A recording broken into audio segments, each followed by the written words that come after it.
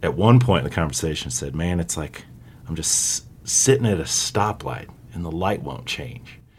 And I said, I do remember saying, man, I'm so sorry to hear that, but I'm going to have to call you back because that's a hell of a song idea. And I went and started writing that chorus immediately after. This is A New Angle, and I'm your host, Justin Angle, marketing professor at the University of Montana. This podcast is my chance to speak with cool people doing awesome things in and around the great state of Montana. We are proudly underwritten by First Security Bank and Blackfoot. Hey folks, welcome back and thanks for tuning in. 2 weeks ago we talked science, last week we talked art, and today we're talking music. We got some range here at the pod. John Pierce grew up in Billings, spent some time here at the University of Montana, and is now crushing it as a songwriter in Nashville. In the last several years, John has written hit songs for the likes of Zac Brown, John Party, and Reba McEntire. He recently visited the University of Montana to perform at the inaugural Grizzly Songwriters Showcase, produced by our entertainment management students. It was a super event, and we were lucky to grab a bit of John's time the morning after. In this conversation, we learned all about the business and process of songwriting, and some great wisdom that can generalize to other creative pursuits. Oh, and John brought along his guitar to the studio, so we expand our audio range a bit in this episode. I'm stoked for you to hear this one right now. Okay, so we're here today with John Pierce. John, thanks for coming on the podcast. Good morning. Yeah, thanks for having me. We're going to break some new ground on this episode. You are the twin brother of one of my closest friends here in Missoula. We went for a run this morning. So this is kind of you were getting the full meal deal, and we might actually talk you into playing some music by the end of this thing. I think we can make that happen. Very well. I'm staring at the guitar, and so I think it's probably likely we'll be able to talk you into that. So, John, you're here for the Grizzly Songwriters Showcase, which was a couple nights ago. This episode will air a few weeks later. Yeah. But, what made you say yes to this invitation? It was kind of a no-brainer. Get to come back to Montana from Nashville and retrace some steps back here and help out a program that's doing some cool things. So no-brainer. You grew up in Billings. I did. And Born spent in some Bozeman. time here in Missoula, or yeah. Born in Bozeman, lived in Missoula for a little while, then majoritively raised in Billings. Okay. And then went to school here. Was enrolled here. Yeah. So that's years. sort of a bit of a fraught question. I'm not going to ask you what year you graduated. Right. Because there's no answer to that. Correct. Yet our alumni association they have some rule, like if you complete 2 semesters, they count you as an alumnus. Is that right? I had no idea. Yeah, because I think they like want to cultivate a relationship with folks like Jeff Ament, stuff like that. Makes right? sense. Yeah. Claim them as Grizzlies, which we're happy to claim you as a Grizzly. And I went to the songwriter event the other night. It was fantastic. You shared the stage with some incredible writers and musicians, performers. It must have been a fun event to do. It was really cool. And I had only met Costas before, so to kind of build relationships with the others was really cool. But it was a cool event. Yeah. So Costas, does he live here in Montana? He does. He lives in Belgrade. Okay. Yeah, I thought he mentioned that. Yeah, and he was sort of the reason, which I'm sure we'll get into, but the reason for a lot of things that have happened in my life. Okay. So, yeah. Oh yeah. I wanted to, because that's got to be really interesting. Yeah, it's a pretty crazy story. Okay, we'll get into that. So, I'm a faculty member in the College of Business. The idea of a music career, as far as writing and performing, has never been anywhere near my radar screen. Yeah. Like, how does it happen? When did it occur to you that this was something you wanted to pursue as your life's work? Yeah, more than something. It's almost like I lucked into it. Honestly, I didn't know making a living as a songwriter existed until my mid-20s. Okay, I knew it was a thing. I just always assumed artists wrote their own stuff. And what did you study here? I studied vocal performance and then business minor. Okay. So I guess I went to school. I went to college because I knew I wanted to further my studies, and I was really intrigued by music my entire life. Mm-hmm. And so I thought, well, there's a music program up there. I'll go see how that goes. Yeah. But through that, the education really came from playing open mics around Missoula. Okay. And sort of finding out, what people will listen to, watch a crowd react to what you're doing. And so I did play around Missoula there was a place called Maxwell's. Sure. Back in the day. Yep. And Iron Horse. Yep. But that was where the real education began, where you could see some pathways to monetize music. Yeah, just kind of workshopping materials, seeing what will fill a room, keep a room engaged, bring people back. Play some Hootie and the Blowfish covers back in the day, Yeah, I suppose that's probably the right time. And so you kind of finished your time here at the university, and you spent some years as a fishing guide. Is that? I did. Yeah. There was some of that. I've watched this guy catch the same fish on 5 consecutive casts. So John knows a thing or two about fly fishing. There was at the end of my experience here at the university, there was a program called the Vienna Experience where we went on exchange for a semester and sang over there as a choir. Wow. And then I had a buddy that played mandolin, and we would go busk on the streets. We figured out how in Vienna. You figured out how to get I think it was called a Platz card, which was sort of a here's your spot, here's your time. Like a license to do it. Yeah, exactly. Okay. And we went down, and there's mimes and violin players, but you're spread out a couple of blocks, and we played cover music and made money. Wow. And that was one of the real we made a couple $100 one night, and spent it all on wine. Sure. But that was a realization where this could happen. Yeah. You can do something with this. Okay. Yeah. And so what did you do next? Like what?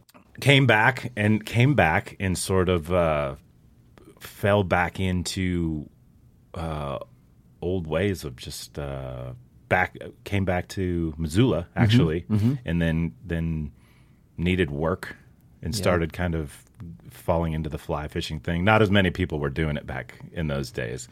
And then ended up back in Billings and worked at a fly shop and was guiding on the side, doing some of that. And still working your music, trying to do performance still. Yeah, right? and to be honest, I always say like it's like your mom tells you you're good at music, and that's one thing.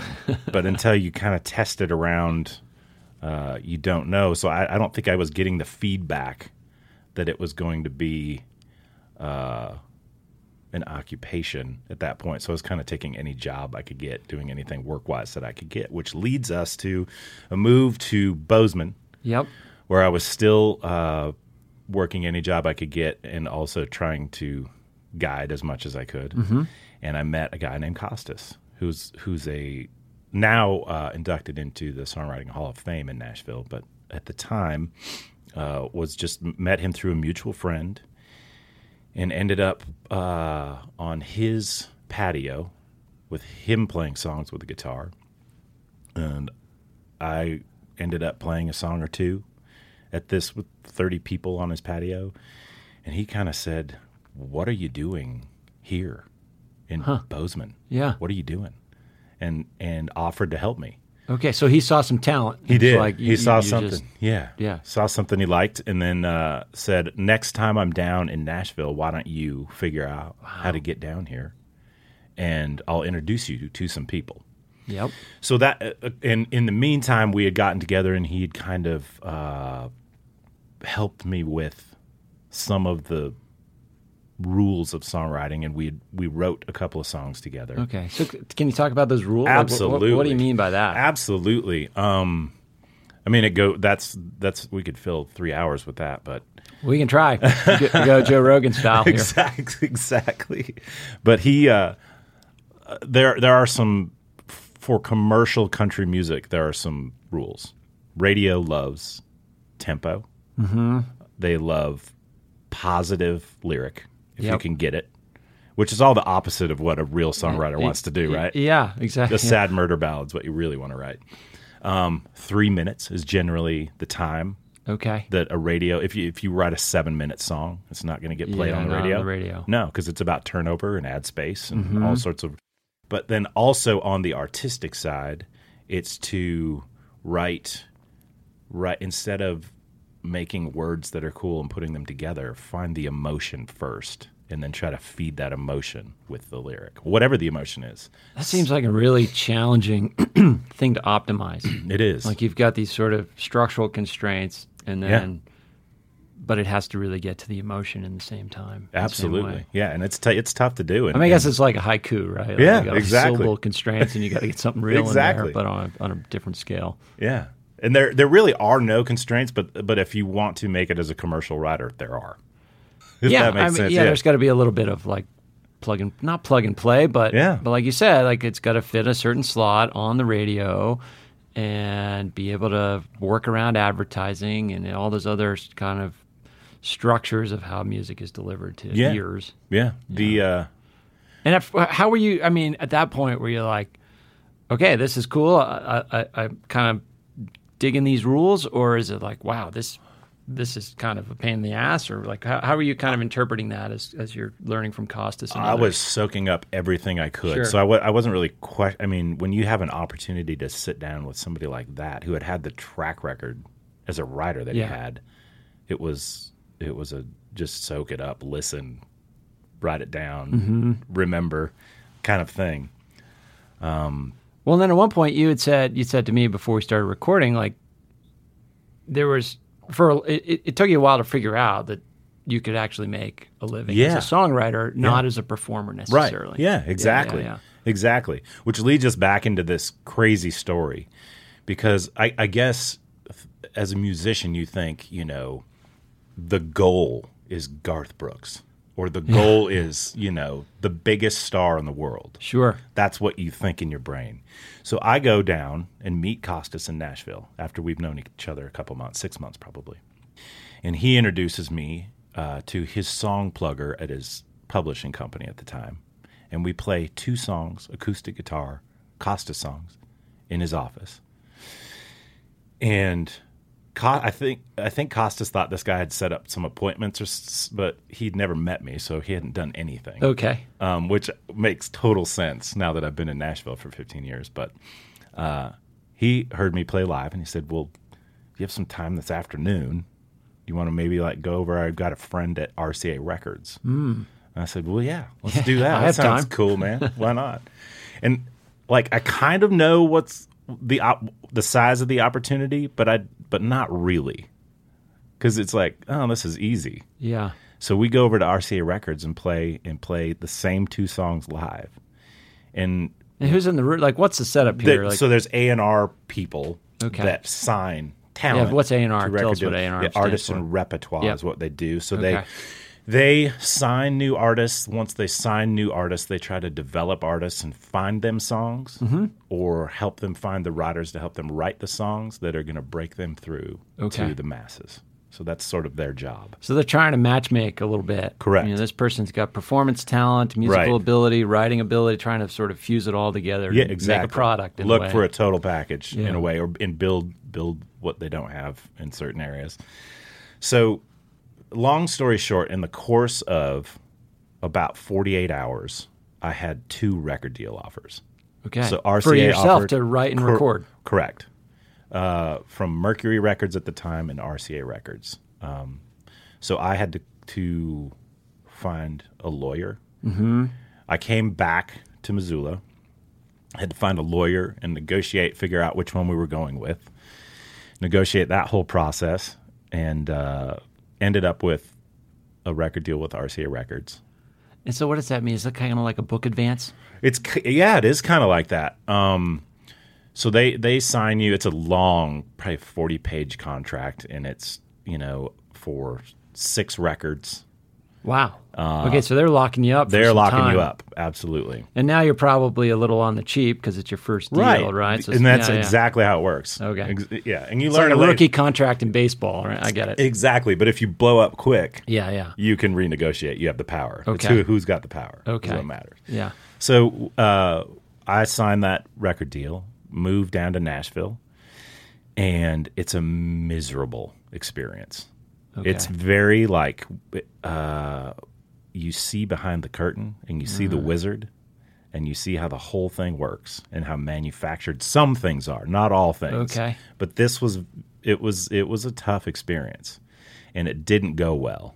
And so here's this incredible high of signing this record deal and all this thing. Yeah. And then I go on a radio tour with a first single that is across the entire country, walking into a radio station with a program director. You're trying to get him to add your song. He doesn't want you there. He doesn't really care about your song or how far you've traveled. He may add it, he may not. We found mostly they did not. So it was a very tough experience and on the road for months and not making any headway. And you, at what stage in the process have you recorded the whole record, or just that one song, or like what's the process? I had recorded probably 15 songs okay. With a producer named Byron Gallimore that still does Tim McGraw, had done Sugarland, a bunch of Top Faith people. Hill. Yep, yes, big acts, and I was really proud of the music we made, but it just didn't grab traction, and so then RCA decided let's try some other stuff with another producer. Maybe you need to cut this song we found for you, and then in my brain I'm calculating if this song blows up, the song that I don't really like that they're telling me to cut, I'm gonna have to sing it for the rest of my life on a stage. And is that worth it? Mm-hmm. I don't think so. Okay, so we that's parted gonna take ways. Some courage to kind of. I kind of knew. Through? I'll tell you another thing too, which was a pivotal moment. Is I walked into the Nashville airport to fly out on radio tour, and there was a 20 by 20 of my face hanging in the airport. And a lot of people on this journey would walk in and see that and go, "Man, that is kick ass." Yeah. And it turned my stomach. Really? I went, "Oh no!" And that's when I knew. I think that was the second I knew, I don't think this is for me, part of it. But you enjoy performing. At least it seems like you do from what I've seen. I do. Yeah. I do. But I think it's an issue with fame. Fame can be a blessing and a curse. Yeah. And I got a little tiny glimpse into what it could be, and I don't think I like it. I think you would be surprised at how many major recording artists are uncomfortable with fame. Well, I mean, you hear that, right? Yeah, the musicians. I know a few that I won't mention, but it's a bittersweet thing. Well, how do you sort of fuse, like, people enjoy performing, people enjoy creating music, and there's all sorts of dimensions to it, and it probably, there's that select few that are good at all of it and enjoy all of it. Yeah. So at this point, at what point are you thinking, okay, writing songs is where I want to be? Well, we're skipping some steps in the story here. Absolutely. I'll tie it back. I'll tie it back in though. So when I'm on RCA Records and we're trying to find the songs to record for the project, I am thrown in with literally all of the best writers in Nashville. So your currency as a new artist is they want to be on your record as a writer. So they're writing with you, and I am learning at lightning speed how to write commercial songs for country radio with the best in the business. Got it. So at this point, RCA's got you as the recording artist, but you're writing some of the songs, and you're also writing in conjunction with these other writers that want a piece of your success. Exactly. And so you're sort of experiencing the writing, but also these collaborative dynamics of how it all works, exactly. which I love to get into. Exactly. Too. Yeah, exactly. And in all the different forms that it comes. And how do you feel about, like you said, when you first started out, I mean, you're covering songs and you don't really realize that people write songs for other musicians. Like, see behind, is that part of the seeing behind the curtain? Like, but that was the best part of seeing behind the curtain was seeing all this. In Nashville, the Nashville writing community is really like a big high school. Yeah. Everybody kind of knows everybody. In a good way or bad? In a good way. No, really in a good way. Well, in some bad ways. Sure. Yeah. But mostly in a good way. And it's a very supportive system once you kind of crack into it. Mm-hmm. Yeah. Mm-hmm. It's a cool community for sure. So you're still, you're sort of having these doubts about whether this record's going to go and what your role in this you want it to be? So how are you kind of resolving this situation at this moment? Well, it was a mutual kind of split from RCA Records, and from there it was kind of like, well, what do I do next? The goal switched from being the massive recording artist to how do I make a living and keep a roof over my head doing music. Wow. Which I love. Yeah. So that became the goal, and luckily I had a very supportive wife, which that helps. Well, yeah, absolutely. And so I took a kind of a year to kind of figure it out, and ended up with a publishing deal with Warner Brothers. Okay. And went through that for 2 years, and that's the same thing like we talk about. They for a portion of your publishing rights, they pay you a draw. Okay. Which, not to get too far into the business side, but you have to pay that back before you make income off of your royalties. So they're basically loaning you money. Okay. So it's floating you some cash to do the work. Right. And then you do that work, and you sort of have to earn, the work has to earn back that advance. In Correct. A way. Yeah. Okay. Yeah. And it earns back the advance by a musician recording it. Right. Exactly. And then how successful that recording is determines the rate at which you're able to pay it back. Exactly. Right? And every time it spins on a radio, there's a little residual. Yeah, exactly. Okay. Exactly. So that's the goal. So no major cuts out of the Warner deal that I'm on. And how does that work? Like, you're writing into a songbook of some kind, and then is somebody else shopping those songs to other musicians? Yes. How are you connecting to the musicians Yep. themselves? There are people that you work with when you sign a publishing deal called song pluggers that they run your calendar. They help you decide who you write with, what opportunities you're going to do, and try to get you on with artists, to write with artists, and all sorts of but calendar is a big part of what they do. Okay. Yeah. And looking for the best opportunity for your day. Is this a unique structure in country music, or is it throughout all different types of music? You know, I've been out to LA a couple of times to write, and it's definitely different. Nashville is they've been doing it long enough. It's very structured. LA is less structured. It's kind of like a text of, "Hey man, what are you doing today?" Sure. Yeah. Are you feeling like doing anything? But Nashville's very like it's not a 9 to 5. It's more like an 11 to 3:30. A New Angle is brought to you by First Security Bank and Blackfoot, two cool companies doing awesome things all over Montana. Hey, this is Jeff Petticord, and you're listening to A New Angle. That's not But so it is. bad. But I treat it like that. I show up every day and try to write the best thing I can, and that's worked pretty well so far. Yeah. So the end of the Warner deal, nothing big has happened. There's a balance with Warner Publishing. Yeah, so you're on the hook. But you're not. Okay. So you don't have to pay that back if nothing happens. It's their gamble. Oh, okay. That you just don't. Now it's their tax You just write-off. don't earn over and above the advance. Correct. Until you get back to it. Correct. Okay. So it's a gamble on both sides. Sure. That makes sense. So then. But they own those songs when the Correct. deal's over, Yeah, right? they own the Like, catalog. You've written them, but they're not yours anymore. Well, you'll never own less than half. There's what's called the writer's share. I see. So if you look at it as a pie, the writer's share is 50%. The publishing share is 50%.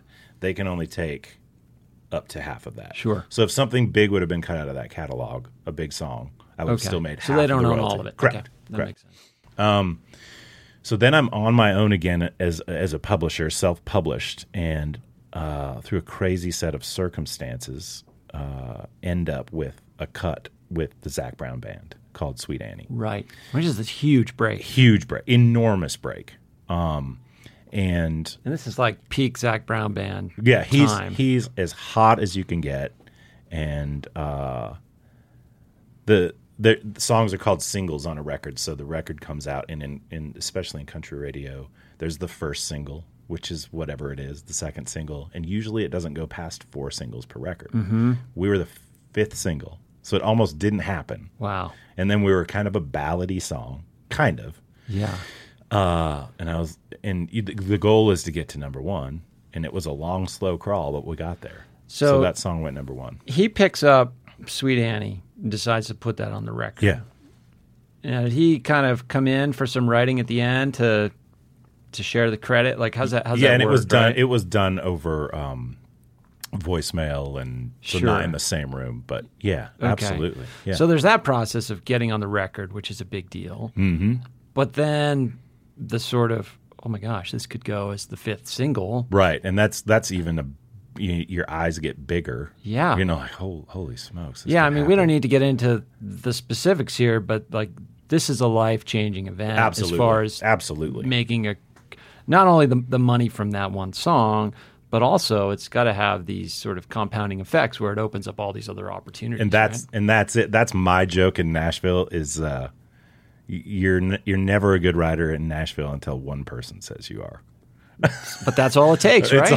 It's kind of ridiculous because I know writers, and I've seen writers out at Writers' Nights in Nashville that are so incredible, but they just don't have that one champion, and that one opportunity hasn't happened. Mm-hmm. And it's really kind of arbitrary how it does happen sometimes. Right. It is. There's some luck involved.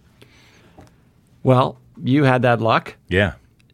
Well, and we can define luck in different ways, but anyway, yeah, that opened up some big doors, right? And you've been on a big run since then. It's been really good. I spent a couple of years at Sony Publishing, and have a. So this, sorry to interrupt, but the Zac Brown deal comes at a time when you're independent, and then now from that you leverage that into another deal. Correct. With Sony. Correct. Leveraged that into a deal with Sony. Spent 4 years at Sony. Had some, I think, 7 major label cuts out of that deal, which is killer. And Terry Wakefield is my song plugger guy who's been instrumental in what I do. He actually made a move to Universal Publishing. They're all under contract too. Okay. And I ended up switching to go with him because our partnership has worked so well and my contract was up, so it all kind of worked out perfectly to move over to Universal where I just started. But yeah, things have been really good. Really good. And so let's can we shift gears a little bit into just kind of the creative process? Yes. Yeah. Because you're talking, I mean, you made the comment about, hey, I got to see how the sausage was made, and it wasn't as pretty as I was hoping, and yeah, we've talked about some of the industry dynamics, but like within all that, how do you kind of find the space and mind frame to do the art? Yeah, absolutely, and it is art. I do see it that way, but I also see it. I think the best advice I ever got was guitar in one hand, briefcase in the other. Interesting. It's both. Yeah. It is both, especially in that game in that town. It is both. And it's relationship based, big time. But art wise, it's like a constant antenna that's up. Whether I'm in a conversation at a coffee shop or I'm watching a dumb movie on Netflix, my antenna is up for one saying or one, even reading a book, one thing that pops out. And then also it's like working out, showing up every day and working that muscle of how to do a rhyme scheme that sounds good, that comes out of the mouth good, that sings good. It's all those things put together. And then some days I just sit and play guitar grooves and see what falls out and if something feels right. Mm-hmm. And so I never start at the same point in a song when a song starts. So I'll just walk you through a quick day. Yeah, let's do it. I look at a calendar. I see I'm riding with 2 people tomorrow. One of them is an artist. One of them is another writer like me. And that's set up in advance. Somebody's kind of running your calendar. My guy at Universal is setting these days up months out. Okay. So he sets his day up. I usually come in with 1 or 2 full choruses developed, and something I've worked on and prepped, and I bring it in, and that can either be what we use, or somebody goes, "I like that, but what if we hit it from this angle or something?" So it's you have to be pliable in what you do and light on your feet. Yeah. And I've said it for years in the room when somebody, if you throw out a line and it's quiet in the room, it's like, that's the Nashville no. That sucks, man, which is fine. But don't be afraid to say the thing that sucks, because somebody could go, well, that one word, what if we use that thought and moved it into this? So it's don't have any. I've said I've been in Nashville too long. I don't have any feelings left, and I think it's a great place to be, really, to not carry all your own emotional baggage into it. I suppose so. There has to be this kind of. I'm thinking of the Kurt Vonnegut quote, like "kill your darlings," right? Yeah, and so there has to be some of that humility, but also. I would assume when you write a song, you're trying to say something. Absolutely. So how do you sort of stay true to, hey, this is what I'm trying to say here? Oh, absolutely. Well, and there's different subject matters. There's love. Like I said earlier, find the emotion, chase the emotion. Yeah. Sometimes the emotion is drinking beer on a Friday night and getting drunk. That happens. Some people want that emotion. And the other one is, breakup, loss, whatever the thing is. Find that emotion and write it. And it's not, knowing that the positive emotion will possibly make you more opportunity. Mm-hmm. That's the game. Yeah, so walk us through a little bit more of that, one of those sessions, right? Yeah. You come in, you got a couple things that you sort of have ready to share, but also that pliability and how's the magic happen in those sessions? And really a lot of it's based around reading people and reading the artist and being a quick read on if somebody likes something or not, or if they're too quiet to say, I don't like this, and learning. I would say the biggest lesson I've learned in writing is learning what not to write. And being okay with walking out of that room without a song if it's just feeling like garbage. Not the right fit. That happens. Yeah. It happens. Is this the setup that led to Sweet Annie and Buy That Man a Beer and like all these sorts of hits that you've had? Same kind of thing. But it's all different. Some start with a title, some start with a groove, some start with a line somewhere that ends up in a verse. Yeah. It's pretty fun. And you're trying to read the recording artist in the room, right? I would imagine. Or the John Party one is 3 writers and 2 really good friends of mine. Okay. Another Montana boy, Justin Lance. But yeah, we're just in a room, and those are really fun too, because kind of the pressure's off, and it's like, let's just have fun and write something we like, something we'd want to hear on a jukebox. Mm-hmm. And that was what that day was. And then that song got pitched by a song plugger to the producer of John Party, and then that producer plays it for John Party. John Party likes it, and they end up cutting it.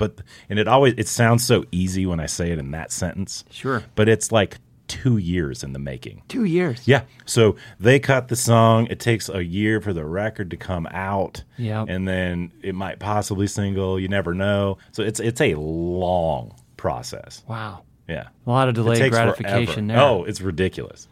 And you've moved on. I mean, you're still cranking out other stuff, and you've kind of moved on your focus. And yeah.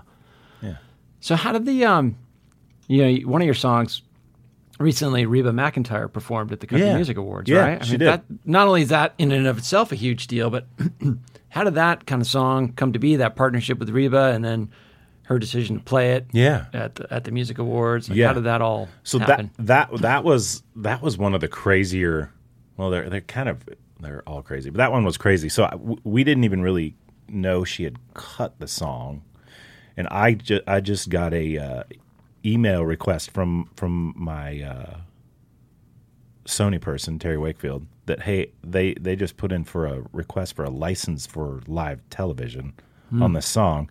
I'm pretty sure she's cut it. Yeah. And he didn't even know. He's like, I think she might be playing this at the awards. So it was like 2 days before. I had no idea. Really? Yeah. 2 days before, but that song had been pitched to her by a song plugger. Okay. To her label. Her label took it to her. Mm-hmm. And what a cool thing to have a legend like Reba McEntire. Oh my gosh. Sing your song. It's pretty cool. And they did a good cut. And were you there? Were you able to go? No, I didn't go. I almost pulled the trigger and shot out there, but I didn't go. No, I watched it at home with a glass of tequila. Well, there you go. Yeah. Something to celebrate. Exactly. No, that was a pretty cool moment.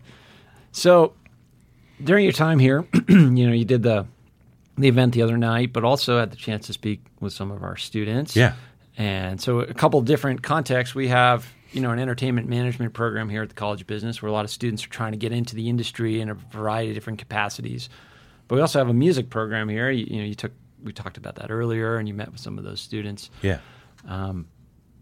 kind of what was that experience like, talking to students and giving some advice on how young, hungry folks can break into the business? Yeah, I thought it was a really cool experience, and something I wish there's more of.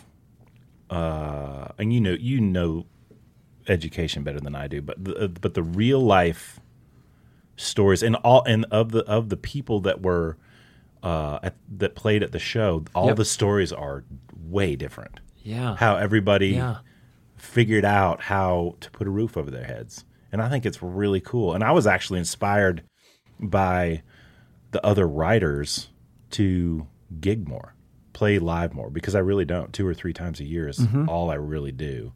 But definitely that helped me. But being in the classes and just talking about real world experience and seeing fire and energy from students and remembering being in that place and to know that it is possible to make it happen. Yeah, and that's powerful for students to sort of see, want to hear your stories, but also connect with somebody who's made this happen. Yeah. At the same time, for a student to sort of see, wow, there's no single path. Yeah. A lot of students students really like structure and clarity and all those things. Yeah. They want to know, like, okay, I got to do X, Y, and Z to get to this place.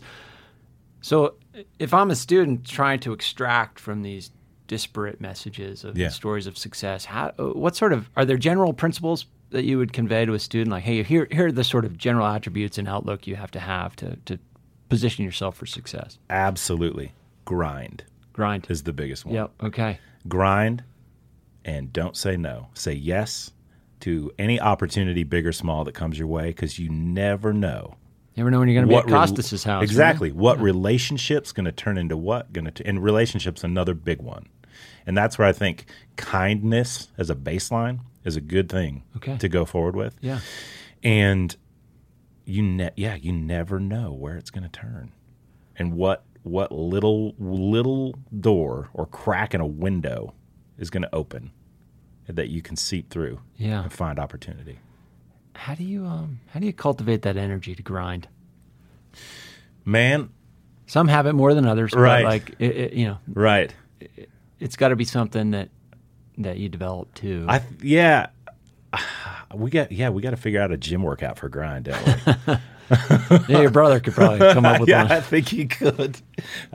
No, I think it's a. You got to want it. Yeah. You got to really, really, really want it more than the person sitting next to you.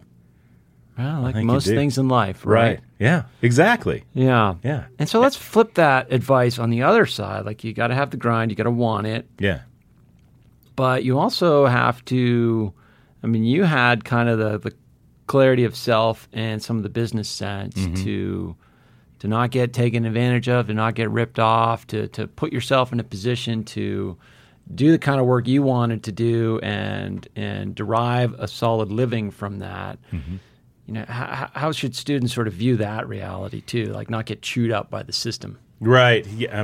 Definitely a good lawyer is worth your money. Okay. Definitely, especially in entertainment. And read. That sounds so lame, but read everything. Even if it's lame. Boring you to death. Or we're in this age where, like, we got these terms and conditions from every damn app everywhere. On our phone, and we just scroll right through it. But read the stuff. Read your contract.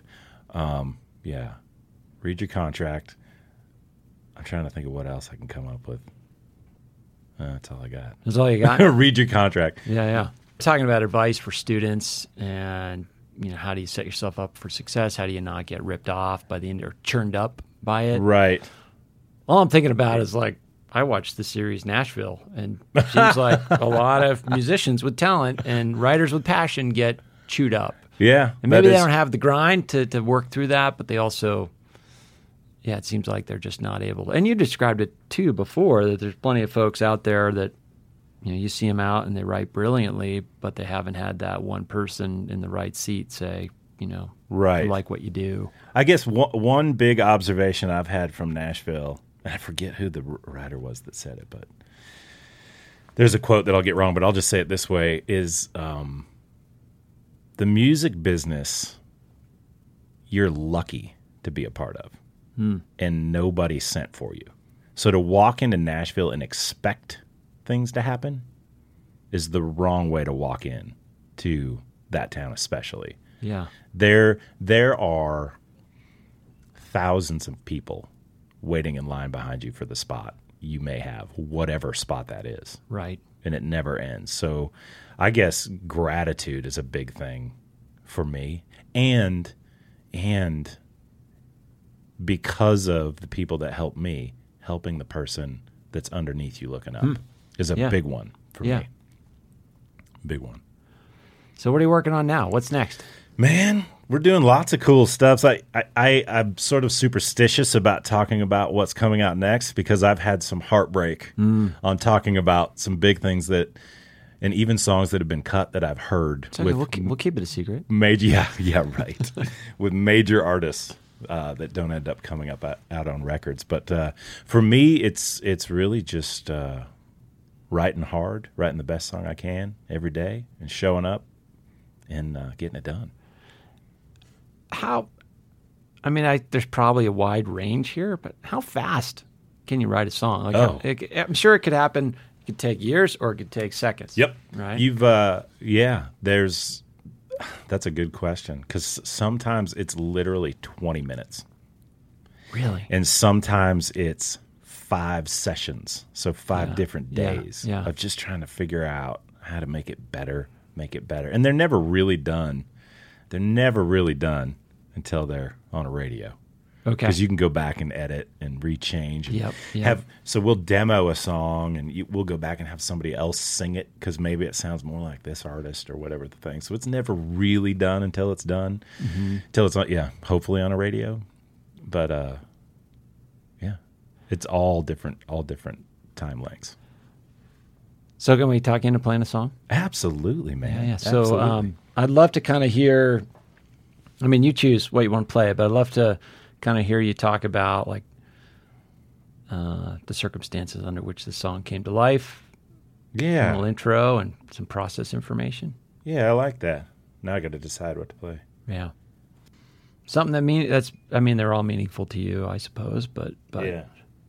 Do you ever have one that you'd kind of like, man, I'd really like to keep that one? Yeah. But at the same time, if somebody else sings it like a Zach Brown, it's super meaningful too. So that cuts super both ways. Meaningful at the mailbox is what it is. Yeah. I played this one the other night. But yeah. I love that story about your buddy. That's the one I'm doing. Oh yeah, well, you got to tell that story. I totally will. I gotta get off this phone call. It's funny, when I was in grad school, kind of working on my dissertation and whatnot, I got to the point where I was carrying a voice recorder with me. Yeah. Because like some idea would pop into my head, and I'm like, if I can't remember this an hour from now when I get back to my desk, but I gotta just like blurt it out here and capture it. Yeah, I use it all the time. Yeah, probably all the time. And thank goodness this one's a little waterproof because it's always the shower where the idea hits me. Oh yeah. So I keep it within reach. Why not? It happens. Well, I'll tell a quick story here. I was on the phone with a fishing buddy, and he was going through some loss and some turmoil in his life, and as guys, we were trying to keep the conversation as tough as we could with also getting some emotion through. That's tough. Yeah, and so he was talking about it and kind of processing through it with me, and said at one point in the conversation, said, "Man, it's like I'm just sitting at a stoplight and the light won't change." And I said, I do remember saying, "Man, I'm so sorry to hear that, but I'm going to have to call you back because that's a hell of a song idea." And I went and started writing that chorus immediately after. Right then and there. Yeah. Awesome. But this is called Waiting for the Light to Change. It's uncut, but one of my favorite songs. Okay, uncut meaning it hasn't been recorded yet. Has not been recorded, and it's probably 6 years old. Well, we're recording it now. Yeah, dang right.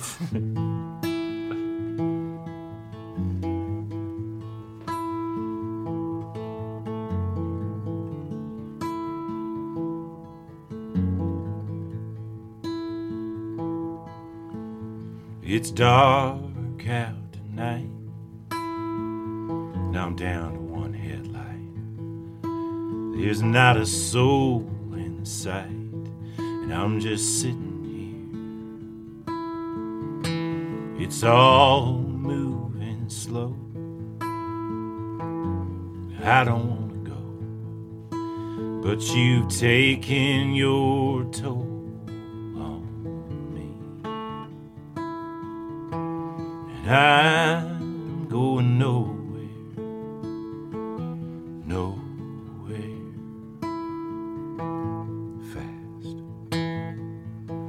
I don't know where I'm going, just know that I can't stay. So I'm waiting for a sign to lead me on my way. But all I see is red there, shining through the rain, and I'm still waiting for the light to change.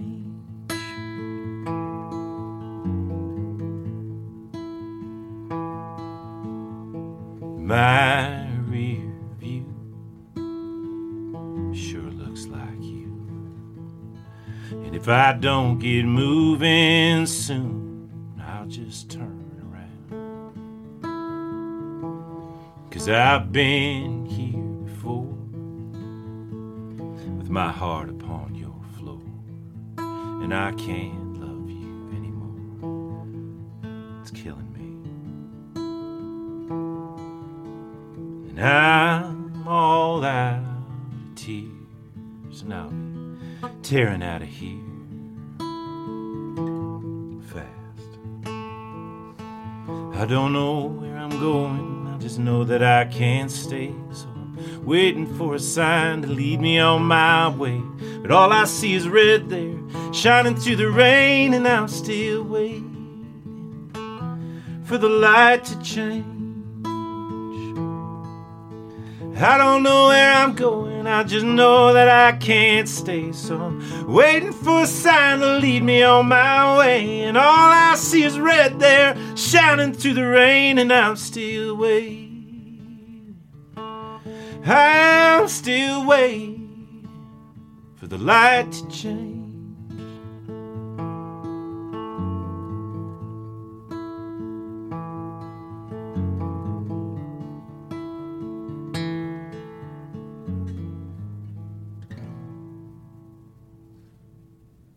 Pretty awesome. Thanks, man. Yeah, thank you. Well, now it's recorded. Yeah, there it is. Yeah, there we go. Official debut. Dozens and dozens of listens you'll get from that. I love it. That's super fun. Yeah, man. Day in the life. Day in the life, right there. It's fun to do.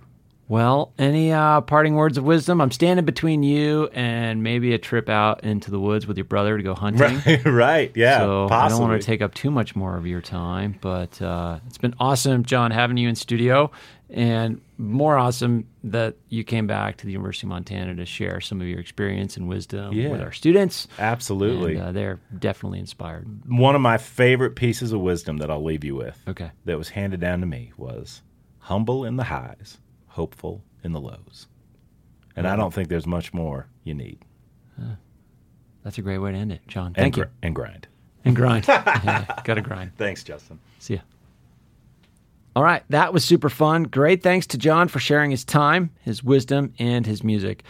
And be on the lookout for more events produced by our entertainment management program. Those students do great work. Okay, coming up next week, we have number 3 in the Bryce Ward series. And as promised, we'll announce the name of that series. Stay tuned for that and much more next week. Thanks for listening to A New Angle. We really appreciate it. And we're coming to you from Studio 49, a gift from University of Montana alums Michelle and Lauren Hansen. And remember that A New Angle is supported by CED, Consolidated Electrical Distributors. These guys pretty much sell anything electrical you would ever need, but they also hire a ton of our students. If you want to learn more about jobs at CED, visit cedcareers.com. Before we go, I want to thank some important peeps, executive producer Stefan Borsum, and interns Aspen Runkle and Max Gibson. Huge thanks to VTO, Jeff Ament, and John Wicks for the tunes. And finally, props to Jeff Meese, our master of all things sound. Finally, if you have any questions, suggestions, comments, insults, whatever, please email me at anewangle@umontana.edu. Help us spread the word, and be sure to use the hashtag #anewangle when you do. Thanks a lot, and see you next time.